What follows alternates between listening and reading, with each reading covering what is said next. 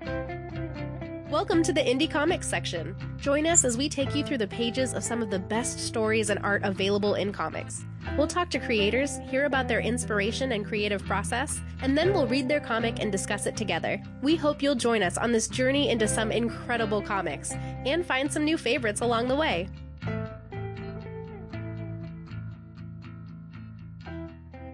Hi, everybody, and welcome back to Indie Comics. I am your fearless host, Maddie, and I have got Andrea. This is me. Hello.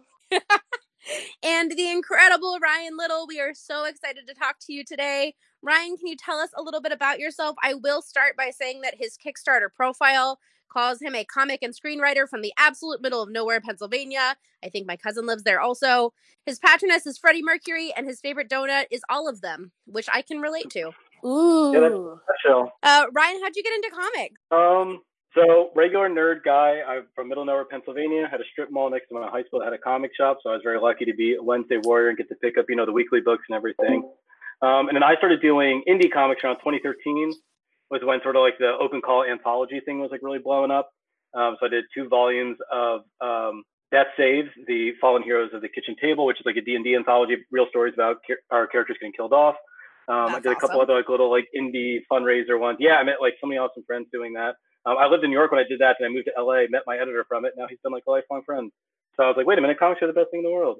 So I did anthologies for like a couple of years, and then starting around 2015, I believe, I launched my first indie series on Kickstarter, which was Lonesomes, and I've been doing Kickstarters ever since. I think I'm at like 12 Kickstarter projects across 5 different books, and I have 9 books in production now. Wow, that's crazy. That's I love amazing. making comic books. It's like my favorite thing in the world. I would rather make one of my comics than buy like 5,000 of somebody else's, is what I decided. So I just crank out comics now. Oh, that's awesome. Like, what do you love about being able to like do Kickstarter programs? Like, do you feel that like sense of community, like all these people rallying towards like, like your goal? Like, what do you love about being able to do Kickstarter? So the comic making process versus the Kickstarter process are 2 very different things. The Kickstarter process itself is really awesome. One, because there's just such an awesome community of people that are just like really reading and enjoying content in this way that sort of, it takes all the mysticism off of it in this way that if you have a book you want to make and you think it's awesome, there's people out there who probably like it too. Like I like to refer myself as a reformed cynic. Like you can't be a grumpy person and run Kickstarters. Lonesome is like a super emo riff on Pokemon about kids that find little monsters that are made of their loneliness. Like the most esoteric, specific thing in the world. Like the tags, what does your loneliness look like? Like is it a little shark or is it a giant dinosaur? But like the most esoteric, heavily thematic, emotion-driven story ever, and it's shipped to I think 21 different countries. Like it shows you how small the world is. Yeah, totally. Like it's just so cool that there's, especially as comics and nerdy stuff kind of stray into the mainstream and pop culture and whatnot. What I really love about Kickstarter, comics and Kickstarter comics in specific, is that there is no ceiling, there is no box. It's, if you have an idea and you love it and you believe in it and you're willing to make it, there's probably some people that are willing to read it too, and you don't need the overwhelming, humongous success to like pay your rent or anything like that. I make my books and people read them and we get to do 5 or 6 issues and package them all together, and it's immensely fulfilling and rewarding and exciting every time. That's true. It's very much like a great equalizer, where kind of like the internet in a lot of ways, right? It's not just who can get a huge publisher and a distributor and be in comic shops and all of these things. It's really about who can have a great idea and share it with people, and you get people that are behind you. And look at you, you're on Axeman #2 now. What inspired Axeman in particular? So the Axeman really came from 2 places. Number one is that I am a diehard, just complete nerd across the board. But my parents are both from a medical background. My father's a cardiologist who initially worked in genetics. Oh, wow. My mom was an infectious disease nurse before she moved into pediatric ER work. Oh, wow. So I grew up at my dinner table talking about mutations in the body and how incredible the human body is and all the different ways that things within it can go right and wrong. So I've always kind of been like, my dad would always send me weird as I got older, articles about like different genetics and mutations and illnesses and stuff like that. So I always had, I think, a real respect for the human body and a real awareness of all kind of the crazy stuff that can go wrong inside of it. And I think the Axeman specifically is born when you marry that basic interest with just the nerdy POV of body horror and, Contagion and Patient Zeros and stuff like that. And then the other part of it, very selfishly, when I realized Idris Elba was probably never going to be James Bond, I wrote what I would have wanted to be my Idris Elba James Bond story. Thank you That's on behalf crazy. of the world. I know. Same. Can I just say, like, it's crazy because I was, like, looking at X-Men and I was, like, reading about, like, the summary, and I just thought to myself, how prevalent is this comic, like, right now? Like, with everything happening and, like, pandemics and, like, like, having, like, the CDC in your comics, it's crazy because I was, like, looking at it and I was, like, we're practically living in it. Like, you know what I mean? And I thought it was so cool. Did you ever think that, like, you wanted to, like, since you said about, like, your parents being in the medical field, did you ever feel an inkling towards that? Or, like, was it always just, like, the arts for you? No, I mean, you mean like an inkling to go into the medical path? Yeah. Oh, absolutely not. I always said my dad works way too much, and then now I probably work more than he does. But no, I think comics caught me early and they never let go. I tell most people that my hobbies and interests haven't really changed since I was about 4 years old. I was born, I learned to talk, I found out what Spider-Man was, and that was it. Here we are. Oh, that's a cute. Is Spider-Man your favorite? I always say that when you're talking favorite superheroes, Spider-Man and Batman don't count because they're their own, and they're something else entirely. Oh, I really love Cyclops, which is a real hot take. I love Cyclops. Get out of here! I'm a Wolverine fan. We're no longer friends. Dude, my husband, he's over there washing dishes right now. What a hero. He always says that, like, Cyclops is, like, the worst hero. So he is the worst hero. It's fine. Because you guys don't understand, as the person that's always had to be the responsible friend and is like, no, I understand Cyclops on such a real level. I've heard, like, he's always like a fuddy-duddy and ruining everything, and he can't fix things. He's so grumpy. It's like, yeah, because that's what it's like being a responsible friend, guys. It's tough. Someone's got to say the music's too loud or the cops are going to get called. That's funny. You're the dad of the group. Is that what you're saying? 100%. Since I was 12. You can't see me shaking my head. I'm like the most hardcore Wolverine fan ever, so naturally we are enemies, but that's okay. We compliment each other. Yeah, that's true. We need each other. What kinds of, do you have those qualities in any of your characters in the Axeman? I definitely have, I blame my dad for this, but the Axeman, there's a mode they have to flip in where I think you really have to, it's funny, like you were saying, so many of these meditations are things we're saying out loud, and I'm gonna try very, very hard not to make this political in any means. But you do have to have these conversations at this point. Is what is acceptable loss? When you try to mitigate these things, collateral damage in germ warfare is a completely different animal, and it's scary. And trying to mitigate the spread and what the threat looks like and what the fight looks like is so different than any other sort of conflict that we normally engage with. So yeah, I think the thing I understand about Jason is being able to totally flip into that mode of risk versus reward. What is the benefit? What is the cost of any decisions I'm making? Because that's the world he has to live in constantly, which is something I can respect. Back to Andrea's point, how does it feel to kind of be living in the worst case scenario that Jason's trying to avoid? We are in the time of coronavirus right now, and it's a huge global pandemic, and this is the kind of thing that his character is here to stop, right? By making those tough decisions at the beginning. What is it like for you to be, this is the second volume of this. You've been doing it for a while, and all of a sudden it's real in the world. How is that for you? It's super surreal. I'll be honest, because it's the kind of thing, I was talking to some friends about it, that because we already have, so I pre-write and pre-make all the comics before I launch a Kickstarter. So we're actually, right now, we're finishing the pages for issue 4, which is the end of the volume. So like, we've already sort of played out the worst case scenario in the comic. Spoiler alert. And then now it's happening in the real world, which is a mortifying and strange thing to watch. I think it's interesting, especially because you look at, sort of the boiler or the nuts and bolts of accidents. Look, there's more people on the planet than there ever has been before. And then because of advances in technology and travel and just people generally wanting to jet set and explore and the travel channel, we all mingle in ways we haven't ever before. In some ways I look at it and I'm like, man, all that crazy stuff Dad said at dinner was kind of right. That like, it's all this stuff is constantly mutating and changing, and it's stuff that we can't quite predict. My family, I remember very clearly that my dad, who's like this very cold, hyper intelligent doctor, I said to him once, I said, Dad, why did you become a cardiologist? And he said to me, your heart beats every second of your life until you die. And I never stopped being impressed by that. I thought it was so amazing that I wanted to keep people's hearts beating forever. So he became a cardiologist, right?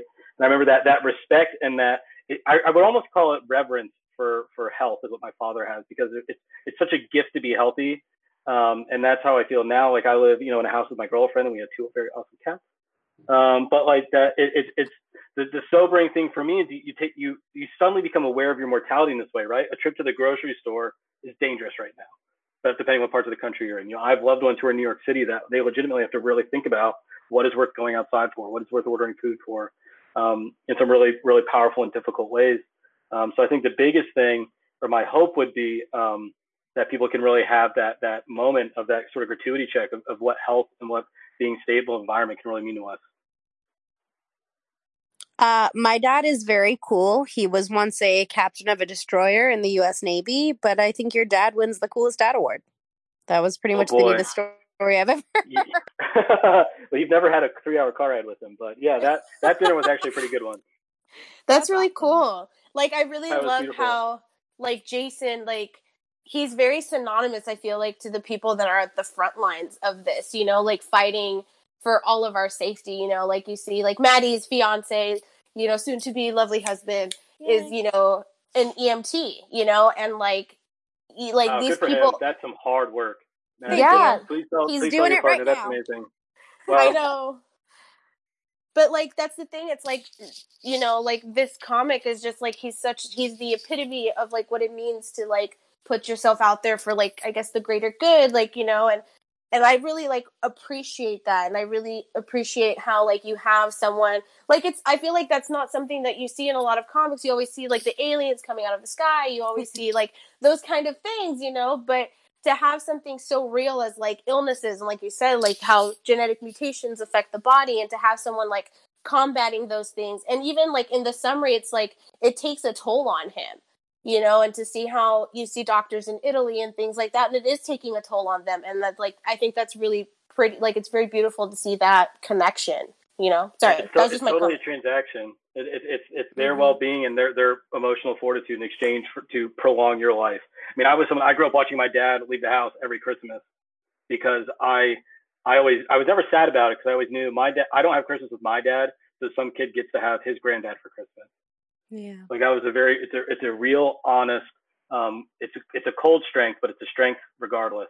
And it's a very own specific kind of struggle. So it was really fun to, and again, another great thing about comics is that they make so many things palatable. You know what I mean? That like, we're talking about this broody, emotional, like the weight of sacrifice, but like, as soon as you make it about armor and motorcycles and guns and stuff like that, it's like so much easier to talk about and engage with, than like my dad leaving me and my family on the porch on Christmas morning. So I think the gift too has been to engage with that stuff. And what I'm really proud of in issues 3 and 4 is sort of the thematic element that takes over is what is it that we let sort of live within us and what percolates within us, not just physically, but emotionally. What are the things that make us sick, that really weigh on us? So the later, once we really see Jason's daily life in the last 2 issues, we're going to really have to watch him face the emotional repercussions of the weight that he carries for everyone, which I think is a pretty powerful issue. Well, and that's what I love about this too, is it has some like major Judge Dredd vibes for me, and I love Judge Dredd, so I am here for it. But it's got this darker element too, right? Like your dad and my fiance and all these people that are out there saving people are doing something that's very directly noble, and what Jason's doing is noble in its own way, but he's also like there to kill people, right? Like he's there to take care of business, and sometimes that means sacrificing the one for the many. I'm a big Star Trek fan too, and we've got that whole concept of what is acceptable loss, right. and I think that's so powerful as well. And how did you deal with that in making these choices for Jason and setting him up in these situations? I think it's really sort of trying to draw those parameters of like looking at him really understanding what's the mission and what's the cost, and then the fun of a fictional element is being able to walk down both roads, that you can say to yourself, so this is the battle we're winning today, and this is what it bought us, right? This is what it's all a transaction. This is Jason's sacrifice, and it earns humanity X. And then as we move through the issues, what it buys Jason is going to keep changing, and then we'll kind of figure out at what point does that transaction at what point is the juice not worth the squeeze anymore? At what point is the price too high? And then once we really kind of get to interact with that, it kind of becomes more defined. In the later issues, 3 and 4 are sort of designed as a single arc that's called Plague Protocol. So that's when the worst case scenario. So the Axeman comes in for our daily life worst case scenario. In issues 3 and 4, we'll see what's the worst case scenario for an Axeman. What happens when things really change, kind of hit the fan for him. So then we'll really put him in those harder situations and make those decisions.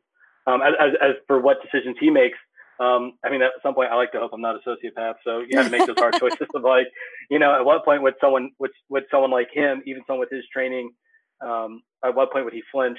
At what point would something kind of make his blood run cold? But that was sort of the fun of the challenge too, because it's easy. Especially, it's funny though. It's so different having this conversation now than it was 3 months ago. Yeah. In such a funny way, because it used to be so easy saying, when is it worth it? When isn't it worth it? But now that we're in the muckety muck of sort of this coronavirus, you can really see that it's so, for Jason, the cost, his cost is so evident in his own pain and his own grief and his, all his guilt and the burden. But the price of, if he doesn't do it, is such a fluid, ambiguous, sort of dangerous thing that lurks, right?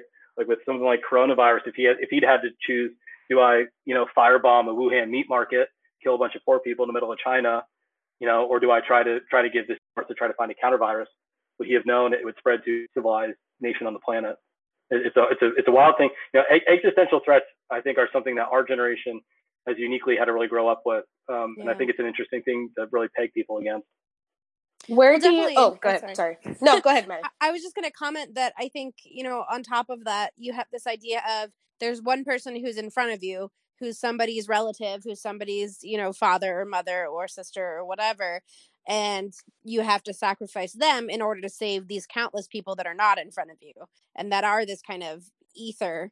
And it's a concept. And I think it's something that's really important for people to think about. And yeah, of course, we all want to Kobayashi Maru it and say, oh, well, I can save everybody. But in reality, that's not always possible. And so how do you make those hard choices, and who is strong enough to? And I think comics like this are so important because not only are they fascinating and interesting to read and shocking and all of those things, but also it makes you think, what would you do if you were in that situation? Could you do it? And I think that's something that stories that really make you think are my favorite kind. And this is especially today so poignant and so powerful. Well, thank you. That's always fun to hear. What I wanted to ask is, because I come from a psych background. I have my, my BA in psych. And when you're my brother does too. Oh, no way. That's cool. I mean, I don't use my psych one background. Dr. Little in the family still. Oh. Yeah, I don't use it though. I mean, kind of. But anyways, so for me, my biggest thing is you're talking about, at what point does, the end justify the means? And, when you're making these choices for Jason as a writer, where do you get your inspiration from in regards to these ethical, moral, choices? For me, like you said, do you kill the 400 people if that means that billions of lives get saved? That takes a psychological toll on someone. It's very existential. Where do you get your inspiration for these choices? Or do you dive into articles in regards to psychology and things like that, to really hone in on Jason? Or do you take a lot of stuff from your everyday life, your choices, your family's choices, things like that? I like to always really just take it through emotionality. When in doubt, just really kind of go back to who is he and really live the experience through his sort of POV. Especially in the later issues, we'll find out what does it take to make a person into someone like Jason that can make the decisions that he makes. So we'll find out kind of where it comes from. Because I think we all have our natural biases, right? So the fun thing about this book is that the monster of the week is always an illness. And sort of trying to figure out what that pathogen was going to be and what the plague looked like or what the potential outbreak looked like was always constructed in the way of how is it going to challenge him? Sort of what is the risk over reward of if this thing gets out, how fast does it spread? How scary is what it does? Issue 2 is that it's a virus that lives off optic tissue. So it's okay, it's going to blind people. So how many people am I willing to blind? How fast does it happen? How much time can I buy myself? Is how he's going to sort of have to make those justifications within himself to make those decisions. But I think with a person like Jason, to really challenge him and crack through, whenever you have this crack shot covert ops agent. Obviously the guy's got blood made of ice. But the fun of it is trying to define the line for him through the first two issues of, okay, this is what he thinks is acceptable, which, most average people hopefully wouldn't think is necessarily acceptable, but that's the sacrifice he makes for the many. And then as we really define that line for him, we really get to find out who he is then. What does he stand for? What does he think is valuable? And what does he think is a bridge too far? And that's to really cement his boundaries so that in issues 3 and 4, we can break through them and then show, what is too much to bear even for him. That's awesome. And something else that is really cool about these issues is the art. Can you talk a little bit about your relationship with the artist and how that came to be and how you guys came to this particular style? I would love to, because I am so proud of this book on a couple different levels. So I think I'd done 3 different series. I did Lonesomes, then Monster of the Week, and then Prometheus, which are all very different in tone.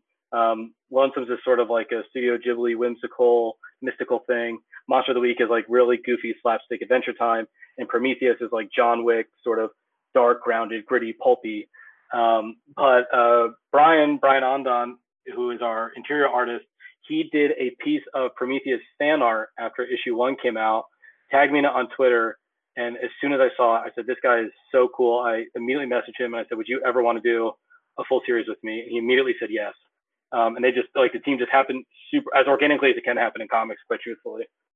That's awesome. And it also shows the power of the internet. Again, just this concept of somebody that drew some cool fan art, figured they'd send it your way, and you loved it so much that now you're working with them. I mean, it's incredible the way that the internet can bring us together and bring creators together in that way is just amazing. You're not relying on an editor or a promoter to bring the teams together. You can find each other. Like you said, we started this book, I want to say 2016 we started this. We started at least the conversations and the early character design of it all. So, back then no one even, no one even knew Wuhan, China was a place, let alone, where this illness was going to stem from. So, back then, did people necessarily think this was an exciting or a compelling idea? Who knows? But he believed in it and I believed in it. And, that little bit of goodwill between 2 strangers on 2 different continents, and an earnest joy between both of us for storytelling stemmed into this book that, we've now shipped a few hundred issues all over the place. And then now, the bitter silver lining is like, it is suddenly timely, for the world. So hopefully, in these crazy times, we can at least give a story that contextualizes it a little bit or gives you a way to engage with it. Absolutely. I think it's so cool because, like, I know Maddie touched upon this a few days ago. We were talking just like right now with like everything with us being like in quarantine and things like that, to be able to like have, stories like this, like to really entertain us and to really take us into, like to kind of like shut off the world that we live in and to like go into another universe where, like you have someone who's fighting for you and like really trying to protect you in the way that Jason is, it's really compelling, and I love that, you found your artist on Twitter, like through the power of social media. Like, what do you love most about working with like indie comics, and what do you love most about being able to like, be your own boss, like sort of say? Well, number one, I think the really cool thing is that technically Brian found me, which was like, which I respect so much, because he was just finishing college too when he did that. So that takes a whole bunch of cojones to make that happen. So major props to him for, kind of really breathing life into the book. But I think it, whenever you want to do any creative pursuit, that first barrier is doubt. Right? That's that first thing that you have to get through at some point. Is it the difference between, what I really love about comics is that almost anybody who's read more than a couple of comics has had an idea for a comic. It's funny how it's sort of self-propagating in that way. So that first bridge is kind of doubt at some point in your career. But once you get over it and you get into this place with everybody, you really quickly realize it just doesn't matter. If you got something to say, it can, 3 years ago, we were outlining this body horror, it's sci-fi, but it's also a medical procedural, but then it's also Judge Dredd. And like, it's a bunch of these weird subgenres, and it's all things that I think are exciting, that the artist thinks are exciting, that the colorist and the letterer think are exciting. It's like, we'll just put them all together and we'll love them and we'll see what happens. And then next thing you know, suddenly the book makes sense to people and it's helping them interact with their daily life in a way they never would have understand. I worked with an actor before who said this wonderful quote to me that, all storytelling is you go out and you find the stories you love. And if you work hard enough, you get to take them, try to perfect them a little bit more, and then put them back out there in the world. And then someday someone else will take it and try to perfect it a little bit more as well. So, that's the joy of it, especially in indie comics, that it's any subgenre that I sort of identify myself as. I love playing with subgenre. That Lonesomes is a collectible monster book. Monster of the Week is a kaiju book. Prometheus is a pulpy sort of revenge thriller. The Crude Knight is a bizarre, very, very, very, very bizarre take on King Arthur, but I'm proud as hell of it. And the Axeman, like I said, it's sci-fi but it's also like a medical procedural in this weird way. Like it's this whole can of worms, but there's no limitation. The gloves are just totally, totally off.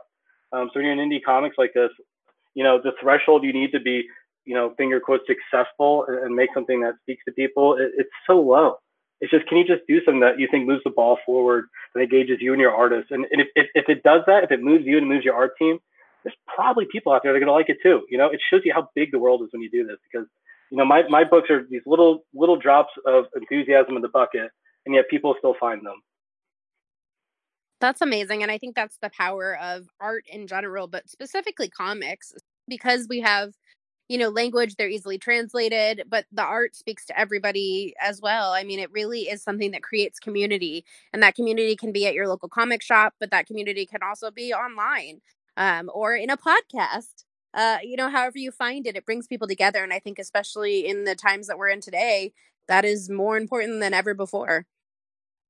And it'll help you engage with it in a way you never really realized before. You'll when you speak to people, this is like the great trick of being an artist is you get to send an issue out to somebody and then they'll be like, oh man, I really love this page. I totally get how he was talking about, like rage, being like, what?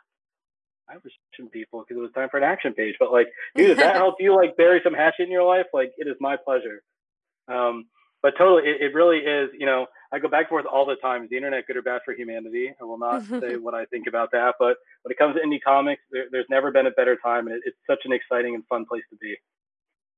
Absolutely. What is the greatest thing that you've learned about yourself in publishing comics and in going through the process with Kickstarter, just all of it?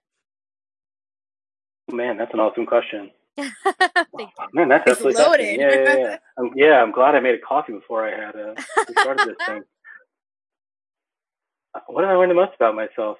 I think what it really makes you interact with, because there is all the different parts of yourself. I think because there's a point where, especially if you really challenge yourself to work on a couple of series at the same time, it's like, okay, I got this guy. He's like he's great at his job, but he's brooding and tortured. Great. And then here's his two friends. Okay, now I got to make these other handful of characters. Well, I can't make him good at his job and brooding because the other guy's good at his job and brooding. Like, I really have to it really makes you interact and sort of throttle all the different parts of yourself.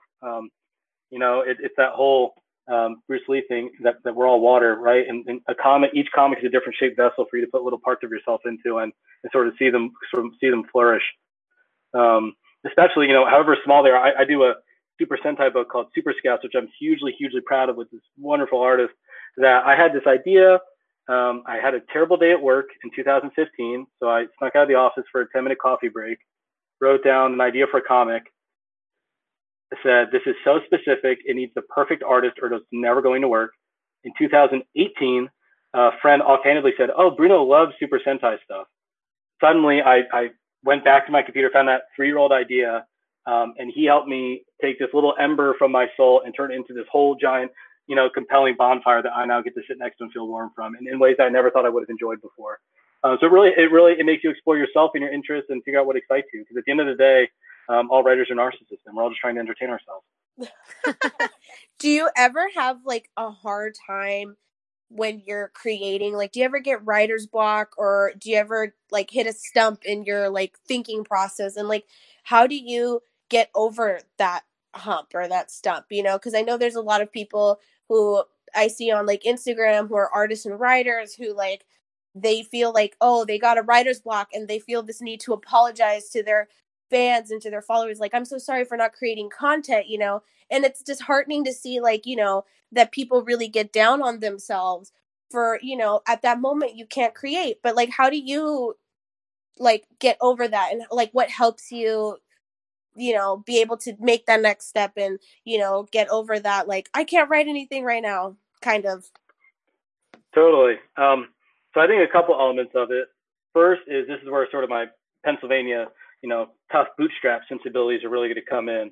But I don't really think there's such a thing as writer's block. I think some days it just flows. You know, last night I was up till 3:30 in the morning working on this graphic novel script because it was just happening. The day before that, it was pure murder.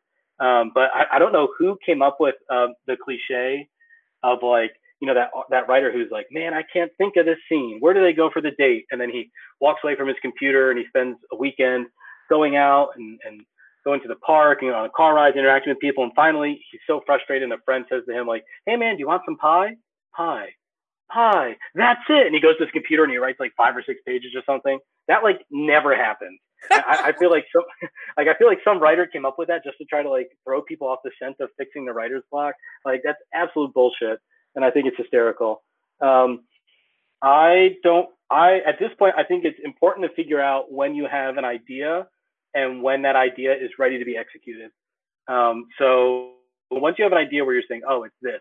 Super Scouts, I said, I want to do Galaxy Quest, but with Power Rangers. I want to do the original cast of Power Rangers 20 years later are all washed up, and then they find out it was all real and they go to space. Yeah. So I had that. That's amazing. Wait, if you guys want to read it? Thank you. Yes. I already have 2 issues of it. If you guys want to see it, I'll send it to you. But I love awesome. that book. Oh my God, I would love it. Yes. Yeah, happy to send it your way. But so I had the idea, and I was like, okay, this excites me.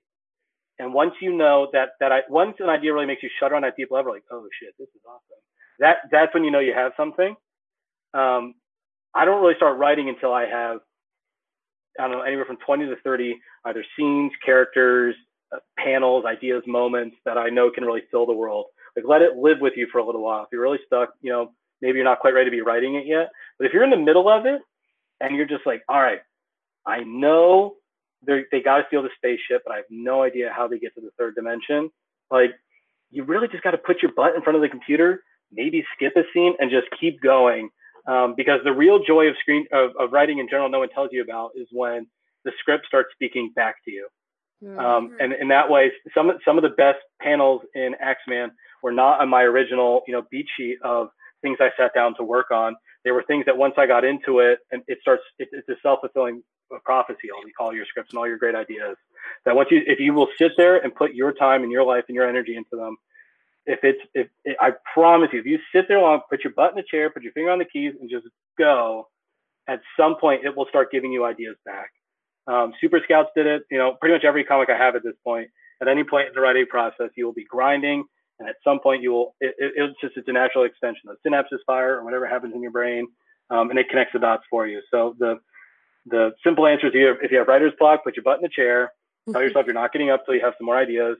If you have to, skip that scene and just keep going. But the joy is if you punch through that wall, at some point the scripts kind of do the work for you because it's just, of course, this has to happen. Of course, you know, all this material is going to kind of come back out of it. And your characters develop a life of their own in their own ways. Yeah, once you really start living with them, the choices they should be making become abundantly clear. You know, someone like Jason, after doing an issue or two, okay, now there's this play protocol happening. This is the worst case scenario for him. Okay, here's my outline. I know he needs to go here. But wait a minute, I was just writing like last week when he decided to go, oh, okay. And you're going to go down that other avenue with him because it's just, you have to live in it. You can tell when someone's really lived in the script and lived with these people because the decisions they make are just so obvious that you're, as a reader, you're probably coming up with it as soon as you're reading it. You're like, of course, because I understand this person. That's awesome. What would you say is the number one thing that you hope people take away from the Axeman? Being healthy is such a gift. It's such a pleasure. We are so, so fortunate. This is like a funny tie-in. Last year, I had 3 surgeries within a year. I cracked my skull in 2 places. I tore my bicep, and then I broke my leg. What were you doing? I was playing Division II men's rugby. Oh man. Okay. yes. So it's also some of the other shades of my life. But health is a gift. It's such a pleasure to be able to sit and be healthy and merry. That's why there's a scene, which issue it's in at this point, but Jason reveals to someone that X-Men only drink to one thing, and that's to good health. because it's the one gift we're all given at least to some degree when we're born, and you should do your best not to squander it. That's so true, because like I know, like I've been sick, Maddie, we both have the same like issues, like, you know, and it really is, it's a gift to be healthy, and it's a gift to be able to wake up every day and, you know, like open your eyes and be able to have, you know, your five senses. And I think that's really beautiful to, you know, that's the theme in your work, is like have gratitude that, you know, you're not living in this, that there is no Jason technically. You know what I mean? Yeah. Not yet. Give it a few Right? weeks. Who knows? Don't jinx us. But I mean, I think that especially today is such a strong and powerful message. And I think, you know, not to be prescriptive with everybody, but it's a good reason to stay home right now, everybody. Stay home. Listen to our podcast. We have 1 million hours of it just for you. But, Seriously. you know, really, read this comic. You got lots of stuff to do at home. You can order it online. Go back to the Kickstarter. It'll come to you in April, which is super soon. We're Quick still gonna be in turnaround quarantine. time. Yeah, so spend your quarantine time and support amazing creators. And honestly, you know, stay at home, be careful, be safe, because even if you're young and healthy, there are other people who aren't. And it's your job to protect them, because we don't have Jason. Yeah, and, you know, maybe that's a good thing in its own way, but also it's a scary world out there, and we can all deal with it better with comics. Well, thank you so much, Ryan, for joining us. You are amazing. Guys, this has been such a pleasure. I appreciate it. Your comic is so cool. It is on Kickstarter for another 5 days. So I think when this comes out, we have 1 day left? We'll be in the final stretch of it. All the reward tiers will be there. I fully make all my comics before I come to Kickstarter. That's why I get to say it'll be such a quick turnaround time. I have them all printed domestically in the United States. And then also I have digital copies. So digital, I always pride myself. All my issues have a thank you page for every backer who helps me print my books. So there's probably a 72-hour to 4-day kind of turnaround window from the Kickstarter ending to sending digital books out, but they're always out within a week. So at the very least, if you want them to flip through, I think it's like $5 for a digital copy. Yeah, at this point, it's 24 pages. We're halfway to our stretch goal, which is to add 3 pages. Spoiler alert, all my stretch goals are always just adding pages.